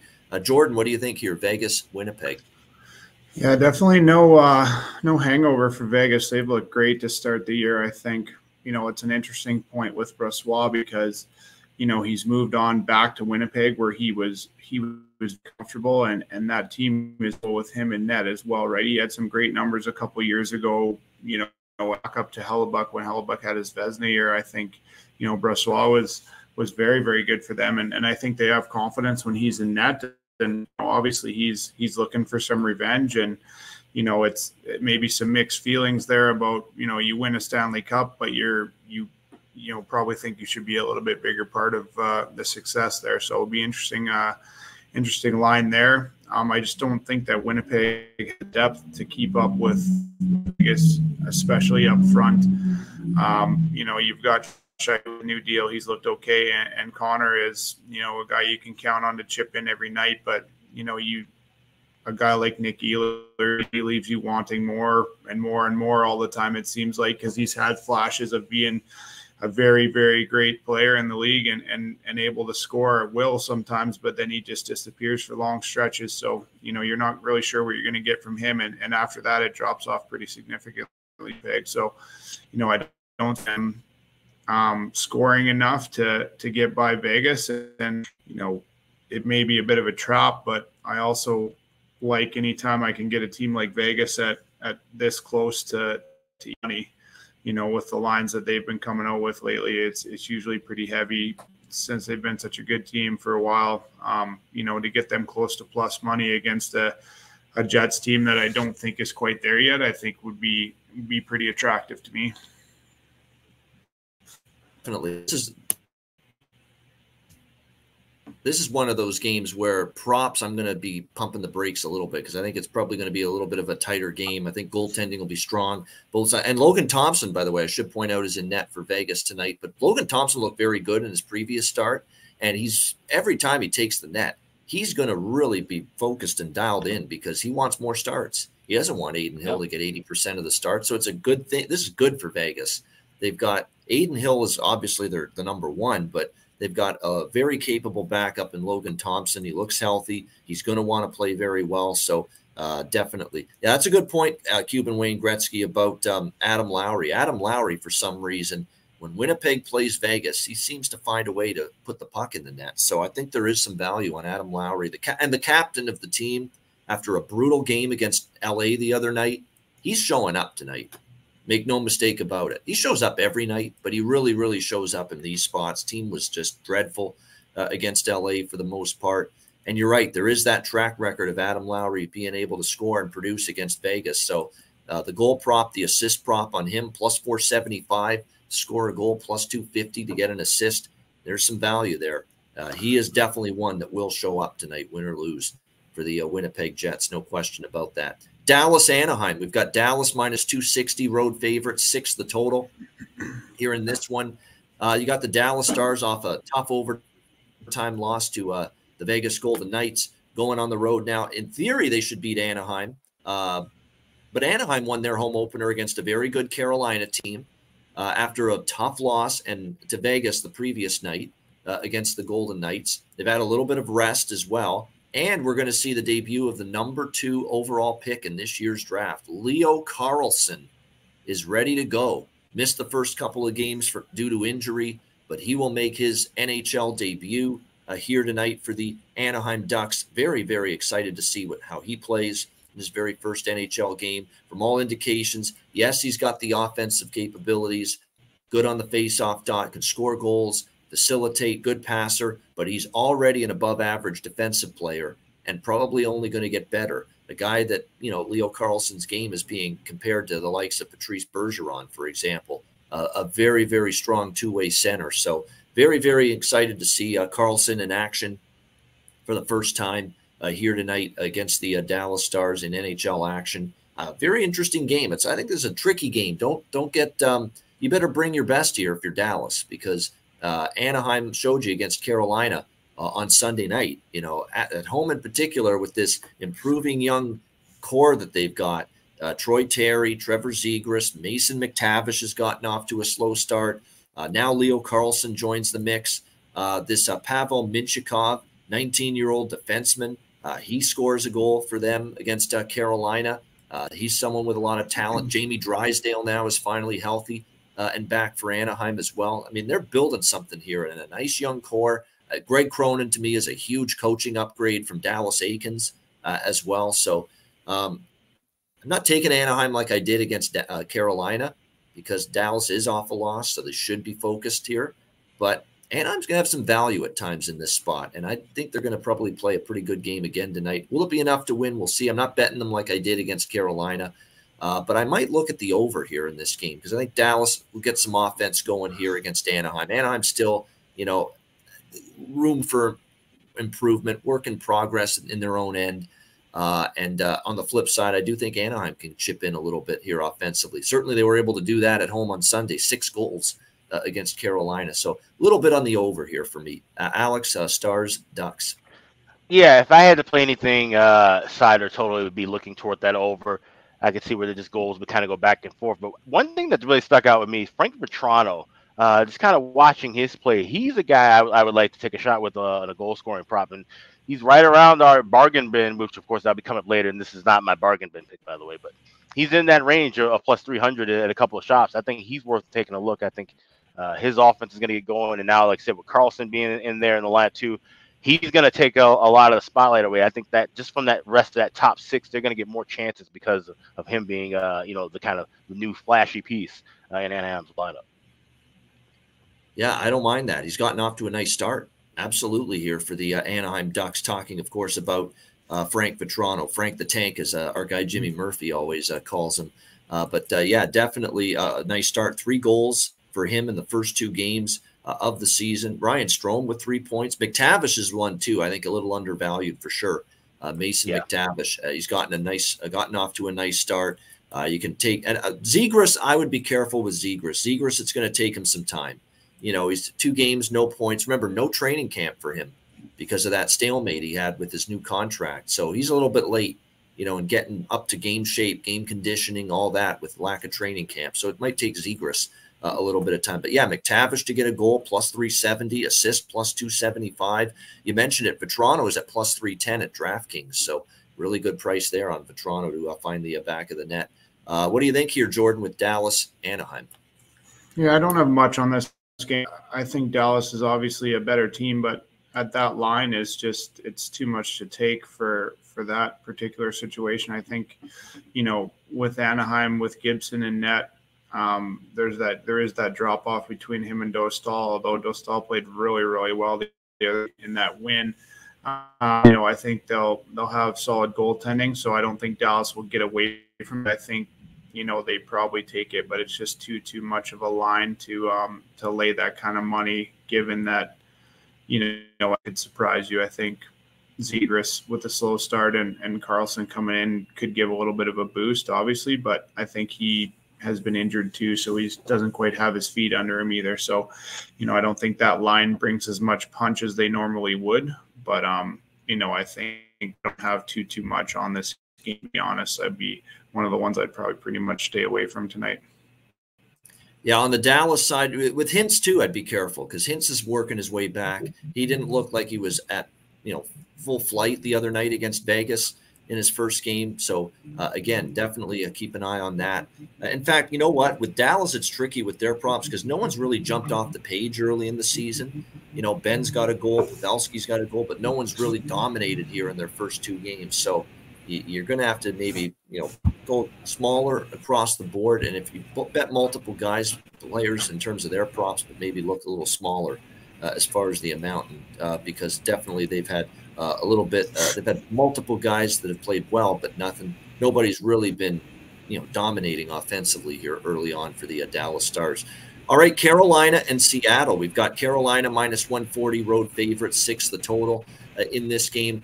Carolina continues this West Coast road trip, which started in LA for them and resulted in a 6-5 shootout win against the Kings, where they had the big lead early, and Copley was horrendous early in that game, spotting Carolina a big lead, and then LA roars back, forces overtime in a shootout. And then Carolina survives, though, with the shootout win 6-5. After that, they have the tough spot in Anaheim where they lose 6-3 to the Ducks. And then the last game against San Jose, man, it looked like they were in a battle with San Jose for a while. And then all of a sudden, it was a situation where the San Jose Sharks just and Mackenzie Blackwood, as I said on X the other day, Mackenzie Blackwood is remembered finally. He's not Patrick Waugh, not Marty Brodeur, not Bernie Perrant, Grant Fuhr, you name it, but that he is indeed Mackenzie Blackwood. As the floodgates opened in the third period, and the Hurricanes ended up winning 6-3, 4 goals unanswered for Carolina in that third period. We'll see if he is able to keep it going or bounce back tonight. Actually, he won't, because it's Kokkonen, who has been confirmed in net for the San Jose Sharks tonight. Kokkonen will get the start. We don't have confirmation who's going to be in net yet for Carolina. Keep in mind, Freddie Anderson has ended up on the injury list day to day due to he took a puck off the mask in the game against San Jose the other night. So Antti Raanta had to come in, and there is no telling that Anderson will be available just yet. So we might see Antti Raanta here in net for the Hurricanes tonight in this game. Seattle, look, it's been a rough start. There's no doubt. They are 0-4 to start the season. The offense has just not gotten anything going. 1-0-1-1. Those are the numbers for the Kraken in their first 4 games this season. That being said, the Colorado game was they generated a lot. The chances were there, including some really, really good ones. And Georgiev made the save and stopped those chances each and every time. But they're getting closer. They're getting closer to having some offensive success. I'm taking a shot tonight with the Kraken team total in this game. It's 2.5. It's minus 130. Carolina has not found their defensive game yet. In fact, Carolina has allowed 3 goals to their opponent in every game. San Jose scored 3. Anaheim scored 6. LA scored 5. Ottawa scored 3. So Carolina's given up at least 3 goals in every game this year. They have not played that typical, terrific, stellar Carolina defense like we normally see under Rod Brind'Amour. I think for Seattle, I saw baby steps of progress. They still only scored 1 goal, but they had 38 shots. I think they had the most amount of quality chances I've seen them have all season. And I think now over 2.5 in this game with their team total. I'm going to take a shot on that. I don't trust them to win the game, but I'm going to take a shot on their team total here with Seattle over 2.5. Alex, what do you think here? Carolina, Seattle. Yeah, I mean, it's been just very distressing with Seattle. This is a team that I've backed really highly, over these last couple of years, or not just the last couple of years, but certainly in these last couple of games, just having looking to see where things are going to turn around. Where is the offense going to pick up? Where is just solid kind of just pace of play? And that's been the biggest issue, right? I think for this last game against Colorado, they just weren't able to kind of, get a pace rolling. Colorado wasn't necessarily doing a whole lot on offense late in that game. And it seemed like, but Seattle just wasn't taking advantage of what was given in front of them. Kind of like what I was talking about Philly and Vancouver. The same deal where it's just, okay, 2 teams are just kind of playing this kind of stalemate and no one's really making a big jump. Carolina is that kind of team where if you leave that much time and space, even though this could be a bit of a letdown spot, they've always had success in California, as we talked about. They'd won 8 of the last 11 meetings against teams in California. Now going further north, maybe it changes something a little differently. Maybe they just get a kind of different sense of feel. I don't know. But this is one where I'd definitely be looking toward the draw here. Like I said, it's a big card, so nothing in this game is official as of now. I might look to add it later. This is my Stanley Cup final preview. When we did the preview show. So it'll definitely be one I'll be watching, but I might wait a little bit before I'm betting anything. And like I said, can't back Seattle, trust Seattle right now. They got to show some more effort and some better offensive spark and energy. And they're missing some offensive sparks right now. There's no doubt with their team struggling, no doubt, to put the puck in the net. And by the way, Sebastian Aho missed the San Jose game the other night, late scratch, day-to-day, questionable tonight. If he doesn't play, that means you target Teravainen, Marty Necas, Stefan Noesen, your guy, Alex, back up to the second line, and he scored against San Jose. Maybe a little Stefan Noesen props as well once again tonight for Carolina. But those are definitely some props to look for. Those are the three guys, really. Teravainen, Necas, and Noesen maybe as well, if indeed Aho is a no-go tonight once again for Carolina. What do you think here, Jordan? Hurricanes and Kraken. Yeah, interesting game, because you would think, you know, later season this would probably be a low-scoring game just due to Carolina being so defensively and, you know, the way that they play, but they haven't looked great defensively early. And, you know, Seattle hasn't got going yet. They scored pretty decently, you know, by volume last year, by committee, definitely. But, you know, this could be the game where they could kind of break out. It might be one of those ones where you know, sit on the first 5 minutes of the game or first 10 minutes, see how it goes. And then, you know, if there's chances back and forth, maybe on that, the live pushes down below 6 and see if these two teams can get going. Carolina continues to be pretty porous defensively, and, you know, maybe Seattle gets going. They did have a nice game against Colorado the other night. I watched the majority of that game. I mean, I benefited from it because I had Colorado in a couple different scenarios. But, you know, they took the play to them for a long time, and they did have chances. Georgiev was great, and, you know, Colorado just was opportunistic at the runs. But, you know, Seattle carried the long stretches, and they had good chances. They moved the puck well on their power plays. That's a nice looks. It just, you know, didn't quite materialize for them. I'll have to see how it kind of starts off for me. But, you know, one of those games early in the season, it's a tough bet just because of these two teams aren't, you know, playing characteristically like they normally would be. No doubt about it. I like the Vince Dunn point prop, but you could even go better than that. Plus 175 for an assist prop. You know, the point prop is plus 130. Assist is plus 175. I think it's even better to take the assist prop because most of his points are assists. You know, he doesn't score a ton of goals. His 2 points this year are assists.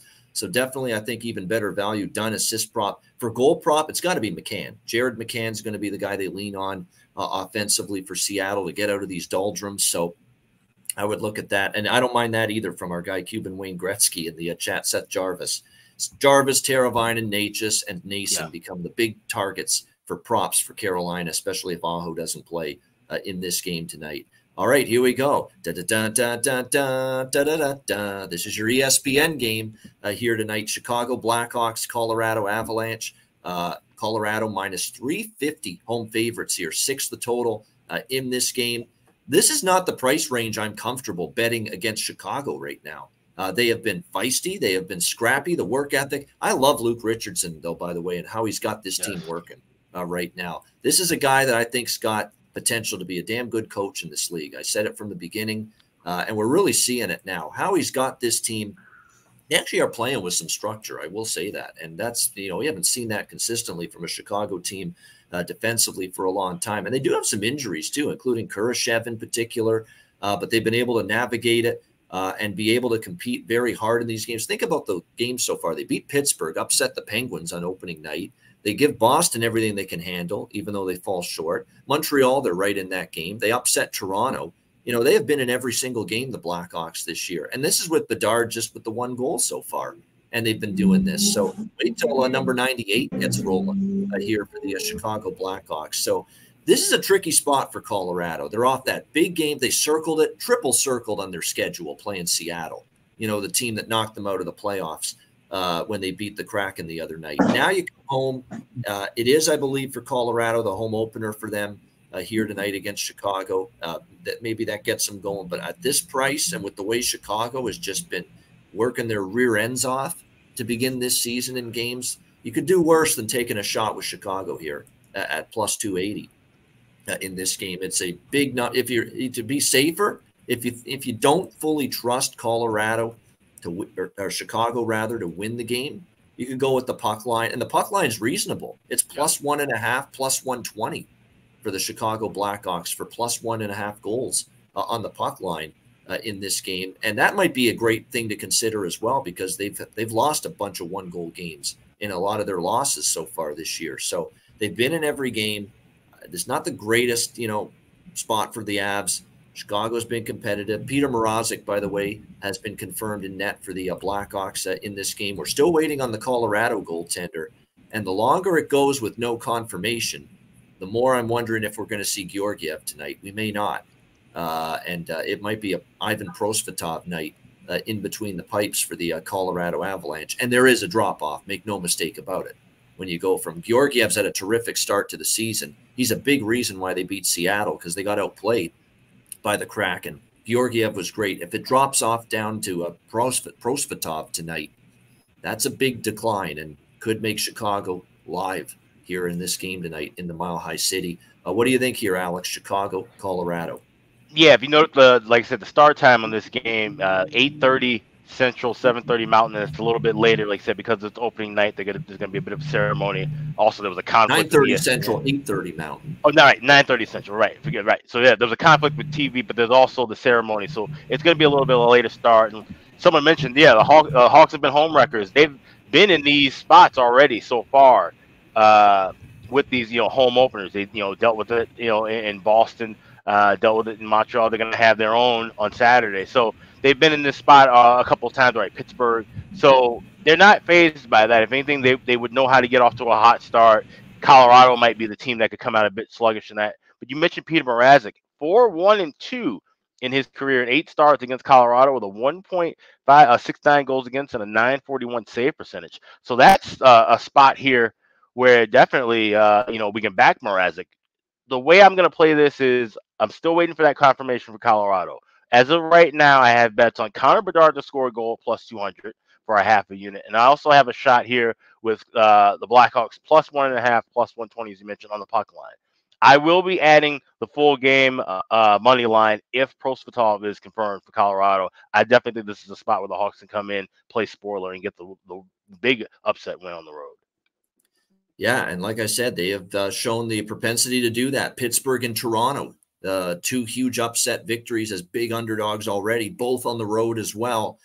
Does that happen potentially here tonight? And like I say, if you're not, and I agree, I sprinkled a little on the money line and a little on the +1.5, +120, a little on both, because I do think this could be one of those 1-goal losses, and we've already seen this from Chicago this year, the 1-goal losses. But I definitely think this is not the best spot in the world for Colorado coming off that ultra satisfying win against the Seattle Kraken, of course, the other night. So worth a shot. Connor Bedard, by the way, point and goal props might be worth a look, but especially the shots on goal. He keeps going over his shots on goal. He keeps getting 4 or 5 or more shots every game. And I say you keep riding that until there's an adjustment made as far as that shots prop for number 98, Connor Bedard. Jordan, what do you think here, Chicago, Colorado? I mean, they are looking like kind of, possessed right now. Like they're kind of back in after last year's disappointment. And I think they're getting healthier minus Landeskog. It's good to see Nichushkin back. He's a big kind of underrated part of their offense there. It's a really big line. I think I'd stay away from the line itself, but depending on the Colorado goaltending situation, like you said, their backup may allow for a little bit more from Chicago. So, the total's not too bad. I think even though the line will be big, I would target something with McKinnon. He's a extremely competitive individual, and much like Crosby the other night going up against Bedard, I think, circles games like this on a day that he's going to have something to prove out there to let the kid know that, hey, I'm still one of the big dogs in this league. And, if you want to be a superstar, you kind of got to come through me. So I think he'd be a guy to target on some props, even though, obviously will be a little bit steep, but I still going to have a big game for Colorado. And I think that, that combined with maybe the backup goalie, I think the total could be an over and something on McKinnon on the side. All right, yeah, McKinnon. And by the way, Jonathan Drouin to get a point is something I've been rolling back and over again. And I think playing on that top line, we've talked about it a lot. He's got confidence, and he remembers playing with McKinnon in the junior days with the Halifax Mooseheads. I think he definitely is playing reinvigorated hockey for Colorado. We'll see. Again, we're waiting on the goalie confirmation. That's a big component of this. Yeah. Because Prosvetov will make this look on Chicago probably a better one, if he ends up being in net. All right, it's been a marathon show, as we thought, on a day with 12 games. We've reached our final game of the slate. Boston, San Jose. The Bruins minus 280 road favorites, 6 the total here in this game. San Jose losing 6-3 to Carolina in their last game, 0-3 to start the year. The only reason the game against Colorado was close, 2-1 shootout loss to the Avalanche, was because of Mackenzie Blackwood just putting in one of the games you'll probably never see from him again. In that game, 52 shots he faced, and he turned aside 51 of them in that game. And sure enough, Blackwood finally hit the wall against Carolina in his last start. And rightfully so, David Quinn resting Blackwood after that intense workload the last 2 games, and going back to Kaapo Kähkönen in net tonight for the San Jose Sharks. But, San Jose, they're a team that's going to struggle defensively. We've seen that. Look at the shots they're giving up. 32, 52, and 42 shots on goal allowed. I love the saves prop for Kähkönen over. It's my favorite saves prop. They're just giving up a ton of shots every single night, San Jose. So Kaapo Kähkönen over saves. I like that quite a bit. I've been picking off these team totals for teams that play San Jose, and I'm going back to that well here tonight. Boston over 3.5 team total, minus 135. I think that's a good look. The Bruins, by the way, they scored 4 in each of the 2 games against San Jose last year when these 2 teams played. Now, the Bruins offensively without Marchand and Krejci, there are questions about will they have to get more scoring and by committee. You can't put it all on Pastrnak and Marchand all the time. But I think in this game here, you're going to see some of their depth forwards be able to step up and contribute. San Jose has just given up way too many quality chances, way too many shots against. Boston should be able to take advantage of that. So the main bet here for me is Boston team total over 3.5, minus 135 here in this game. What do you think here, Alex? Bruins, Sharks. Yeah, this game works out nicely, too, with the timing. I'll be listening to it on the radio while watching the Hawks game. I'm just going with the first period over. 1.5, you can get a minus $1.25, minus $1.30. I would go on and lay this one quick. I think Boston can maybe jump out and get a edge on Kaapo Kähkönen. Like you said, looking at that saves prop makes a lot of sense. Boston should be hot and heavy with it. I think we see at least 2 goals in that first period. So I'm just sticking with that. Yeah, no question about that. I think it's definitely worth a look. It's a good night to maybe look at a couple of props involving the Bruins here so far. I mean, Marchand and Pastrnak are obvious choices.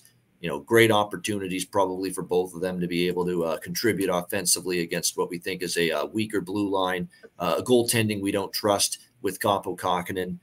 Pastrnak already has 3 goals, assist, 4 points this season. How about 2 goals for JVR? James Van Riemsdyk, as Don Cherry would call him, James Van Beesbrook here for the Boston Bruins. Absolutely outstanding start to the that's one of the best ones he had in terms of just getting the names mixed up.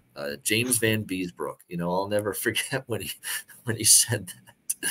But yeah, JVR's off to a nice start. A little fountain of youth here for JVR with his new team, the Boston Bruins. 2 goals. I'd take a shot with him. Why not? He's feeling it. 2 goals in the first 2 games. We know he's going to be set up in his office right in front of the net. He scores so many of his goals there, plus 230.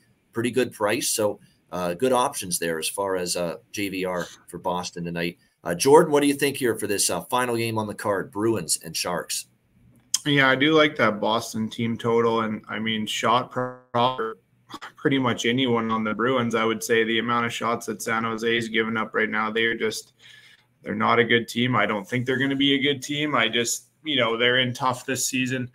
I think the JVR is a nice mention there. Just, kind of slot in on that power play is a nice spot for him with, distributors like John and Pastrnak there and McAvoy, a guy who, is a shooter, gets a lot through from the top. I think JVR down at the bottom has a lot of opportunity on that power play to be successful. I think if I were to go way out on a limb for for one prop, I would say it would be actually Kevin Labanc to score for San Jose.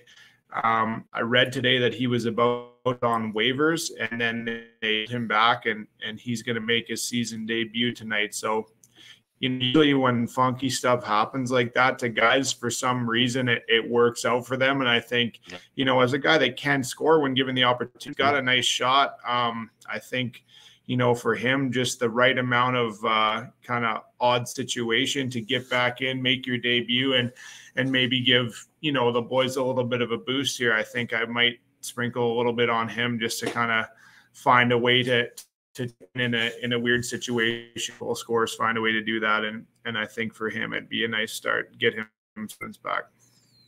That's a very interesting angle, and it makes sense. And you've been in the dressing room before, Jordan. You know the team dynamics and how things can work. And I've seen this before. The team looks like they've cast you aside, and then all of a sudden you end up back, not only back with the team after the waivers placement, but then you're in the lineup tonight for the first time. And it looks like they're playing him on the second power play unit, according to the latest lineup combinations. And he's going to be on the second line with Thomas Bordeleau. And here's one to consider, too, for San Jose as far as a prop goes. Filip Zadina, man. This guy was a very highly rated prospect with Detroit. It didn't pan out there. He didn't produce the way they thought. He's gotten off to a great start. He's got goals in multiple games for San Jose this year, Filip Zadina. So there may be someone to look at as well. But I like that angle with Labanc. Plus 500, by the way. He is to score a goal tonight at BetMGM, DraftKings, among other places. So that's a solid angle right there. I could see him being fired up tonight, getting an opportunity, second line power play time as well for San Jose. I like it. Great call, great find there, Jordan. There you go. Jordan came ready. That's man. Nice. Kind of happened the same with Connor Garland from Vancouver there. All of a sudden, the story comes out about his agent, being offered to look for a deal for him. And then, they throw him out there the first night. He scores the first goal of the game for Vancouver, first goal of the season for them, I think. So it happens like that, right? You get that kind of weird juju going. So I think, if I was to anything, I think it would be something like that for Labanc, because he has proven in the past that he can score. His consistency is a bit of an issue. He is a shooter and he knows how to find the net. So if they're going to give him an opportunity in his first game and not, bury him lower in the lines, I think if they're going to give him some real opportunity here, he might be able to get one. Wow, that's a really good angle. It's so good. I'm going to bet a little bit of it, actually. Labanc plus 500 here to find the back of the net for the San Jose Sharks. Great stuff. Tremendous show. All 12 games. We're trying to keep it to 90 minutes on these days when we have these huge cards, but sometimes it's just too much to say. We go a little bit beyond that, but we appreciate everyone. 340 live viewers right now. We appreciate it. Hit the like button. Make sure you do that. Show the appreciation.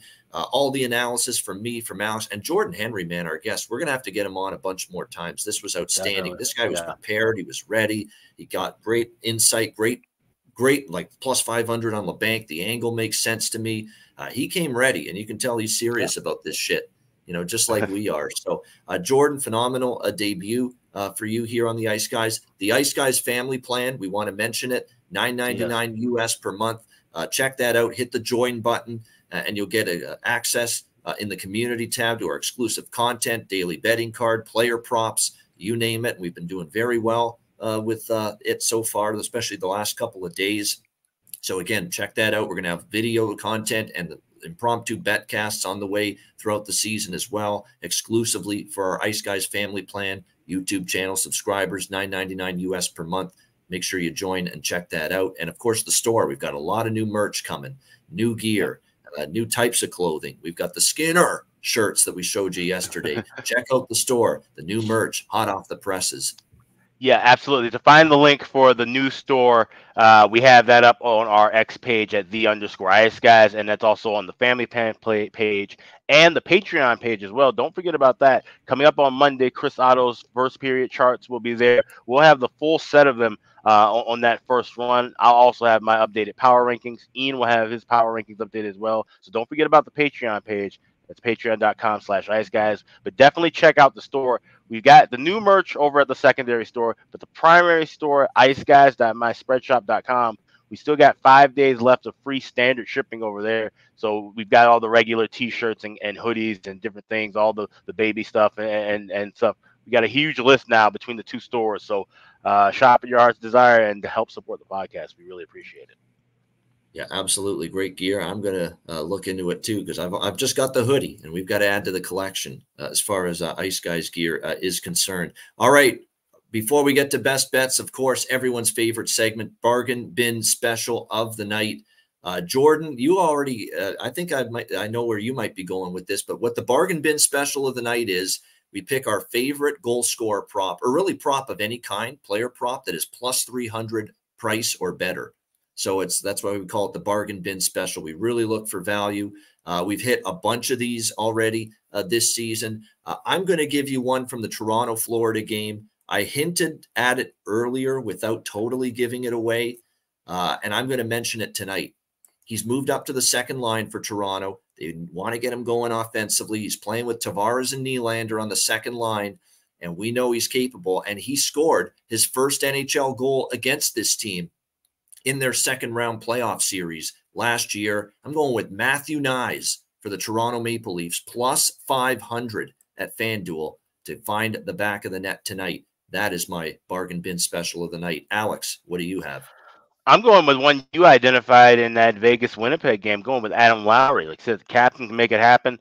Get him at plus 475. He scored 4 goals against Vegas in 12 regular season games. He's also scored another 4 goals against them in the playoffs in that series last year, including a game 1 where he had 2 goals. So he's definitely been hot whenever he sees gold. So let's go with Adam Lowry, plus 475. That's my bargain bin special tonight. There we go. Adam Lowry, Winnipeg Jets, plus 475. Jordan, you mentioned Kevin Labanc at San Jose, plus 500 with that angle. Do you want to stick with that as your bargain bin special of the night? Yeah, that's going to be my guy. I think that kind of went right into this segment here. I think that's a guy that I'm going to target on something that's of real good value and a guy that's probably got a chip on his shoulder now. So look for him to get some opportunity and chip one in for them. All right, there you go. So 3 bargain bin specials on this Thursday edition of the show. And we wrap up the show now with best bets. Alex, we'll start with you. What do you like for best bet? Yeah, I got a lot to comb through because normally I don't have this big of a card, but we are going to go with Coyotes Blues. First period over, minus 1.5 or minus 130, I should say, over 1.5 goals. This is a great spot. 10 of the last 15 meetings have gone over 1 or 2 or more goals in that first period. And like I said, this is Joel Hofer, a goaltender we don't really trust. Connor Ingram, who's shown some flurries of brilliance at times, but it's still kind of a mid-range to below average goaltender. I think we see goals here early and often. So give me the Yotes and the Blues. First period over 1.5, minus $1.30. That's my best bet for the night. All right, there we go. That is Arizona and St. Louis. Over 1.5 first period. Best bet for Alex B. Smith. Jordan Henry, awesome job. We'll get you back on the show definitely a few more times at least this season. But what do you like tonight for best bet? I think my best bet's got to be a first period over as well. I think it's going to be Calgary Buffalo. I think teams are due to put up some goals, and I think with Calgary involved, it usually gets started early. So I think that's going to be me over 1.5 in the first period here for Calgary and Buffalo. All right, excellent stuff. Jordan Henry, Calgary, Buffalo, over 1.5 first period for his best bet for this Thursday card. My best bet, I'm going to go to Tampa Bay down there and take the Vancouver Canucks. I've got them first period, I've got them full game, and I've got a little on the team total. I'll just go ahead with the full game. Vancouver Canucks on the money line here, which is at plus 115 at Betway is the best price right now with that.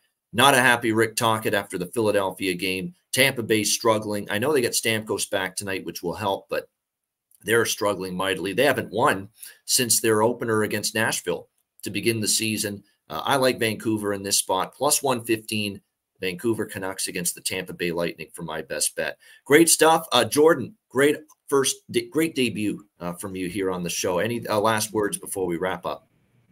No, I appreciate you guys having me on. It was fun to talk about this stuff. I'm I'm a little bit new to the scene, I guess. I've only been, betting on sports for, probably 3 years or so, fairly consistently is my main bet, just because I'm more familiar with it and it's on at the right time for me, right? I've got 2 young kids myself, so I don't get too much football in on Sundays. So I got to stick to hockey and what I know about some of the guys and about being around, with it. I think there's some intricacies there that you can use. So, I really enjoy it, and it makes those Arizona St. Louis games in the middle of December more interesting, right? You get something on it, it makes it right. Definitely watch sometimes, because those games in the dog days can get a little tough for teams. So, it makes it a little bit better watching as well.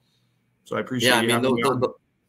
Absolutely. Yeah. Those San Jose, Montreal games. Yeah. They're going to be difficult. Yeah. When you see them on the schedule, 2 teams that, aren't going to be that great. But you're right. You place a few bets on that particular game, and all of a sudden, it puts a little more, it puts more energy in you actually to follow the game and watch it. So no question about that. And like I said, you brought so many different good insights and angles on the show in your first appearance. So we'll get you back on for sure throughout the season. Shout out to everyone in the chat. Reminder, we've got our first live betcast of the NHL season, Tuesday night, 6 p.m. Eastern. We will be going through most of the night. It's a special night. All 32 teams are playing. And of course, staggered start times throughout the night. We're looking forward to that. Again, if you want to join us on the betcast, just DM me or Alex, and we will make sure we get the link to you before the betcast on Tuesday night. We are looking forward to that, no doubt. Absolutely. And just quick programming notes. Of course, on Mondays now, until college football season ends, our show will start at 3 p.m. Eastern, 2 p.m. Central. But on Tuesday, to fit in the long card, because it's going to be at least a 2-hour show with all 32 teams in action, we will actually be starting at our weekend time of noon Eastern, 11 p.m. Central. So it's a lunchtime episode. It's going to run about 2 hours, and we're going to try and get the card and the podcast up immediately after, so everything will be ready and fluid for that evening, because that's going to be a long night. No doubt. So noon Eastern, 11 a.m. Central, Tuesday, for the Ice Guys show with all 32 teams in action. There we go. A reminder, the Ice Guys is live 7 days a week. And make sure you download the Ice Guys podcast in audio form on all major podcast platforms. For Alex B. Smith and for our guest, Jordan Henry, I'm Ian Cameron. Have a great Thursday night. Enjoy the games and good luck. We will talk to you again tomorrow on Friday for another edition of the Ice Guys.